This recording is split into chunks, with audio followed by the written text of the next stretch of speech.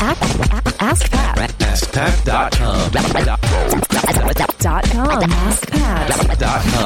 What's up, everybody? Pat Flynn here, and welcome to episode 685 of Ask Pat. Thank you so much for joining me today. As always, I'm here to help you by answering your online business questions 5 days a week. We have a great question today from Max, but before we get to that, I do want to thank today's sponsor, which is FreshBooks.com, an awesome company that helps you manage your business finances, everything from your expenses to the income to, your tax paperwork and all that stuff, plus your invoicing. So if you do any invoicing of any kind, you have to use FreshBooks because it makes it really easy. Within like 30 seconds, you can send an invoice in a very professional way and get paid for whatever services you do, anything from coaching to your clients, or you do any consulting or anything like that. So if you want to check it out for 30 days for free, go to freshbooks.com/askpat and make sure you enter Ask Pat in the How Did You Hear About Us section.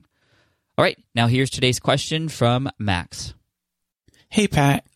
I'm a copywriter at copypulse.com, and I'm all about email opt-ins, conversion rates, and all kinds of other stuff. And I write about it at copypulse.com. And so my question is that since Derek Halpern did a review on your old website, he suggested that you put a feature box on your homepage. Now, I noticed with the new design, which isn't so new anymore, but you didn't include it on your homepage. And I was wondering if you had any reasoning or analytics behind it or anything else, because I noticed it on every website pretty much I go across except yours. Again, thank you so much for everything you've done for me. You're awesome. You are super awesome. Thanks. Hey, Max, what's up? Thank you so much for the question. I really appreciate it. It's actually a very good question that has been asked a few times before. And yes, you're right. A lot of people see that I don't have a feature box on my main page. So a feature box is essentially a hero section at the top of your page that includes an opt-in form. And this is where it would feature some, amazing content and some incentive to get people to leave their name and or email, or at least their email, and subscribe to your list. And I don't have that. I have a big green button that says Get Started Here. Why am I doing that? Well, it is different than everybody else. And that doesn't necessarily mean it's wrong. And I'd like you all to just realize that because everybody else is doing something, it's a good sign that it's working, but it's also something that if you want to stand out, can be an opportunity to be different. And Max, you've already called it out that you've noticed that everybody else has it and I don't. And I would recommend that people include it on their sites, but I don't do this and I don't practice it because in the space that I'm in, the entrepreneurial, internet marketing, online business space, I want to be different, and I want people to come to me knowing that they're going to get a different experience.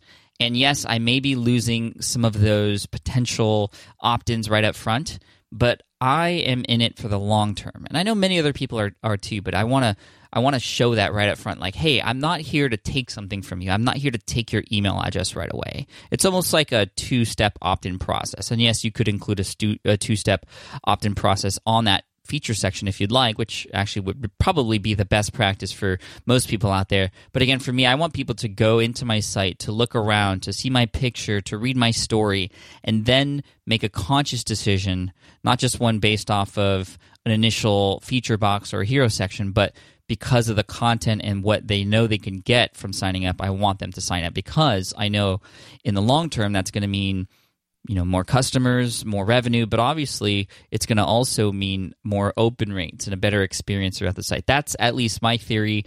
That's something that's kind of hard to test. I could split test it and divide groups into different lists and see what their open rates are versus whether they opted in on a feature box versus somewhere else on the website. But again, I'm just always trying to portray the idea that, hey guys, I'm not here to take something from you right now. I'm here to show you what I have to offer. And for me, it's the Getting Started page. That's the number one call to action I have on the homepage.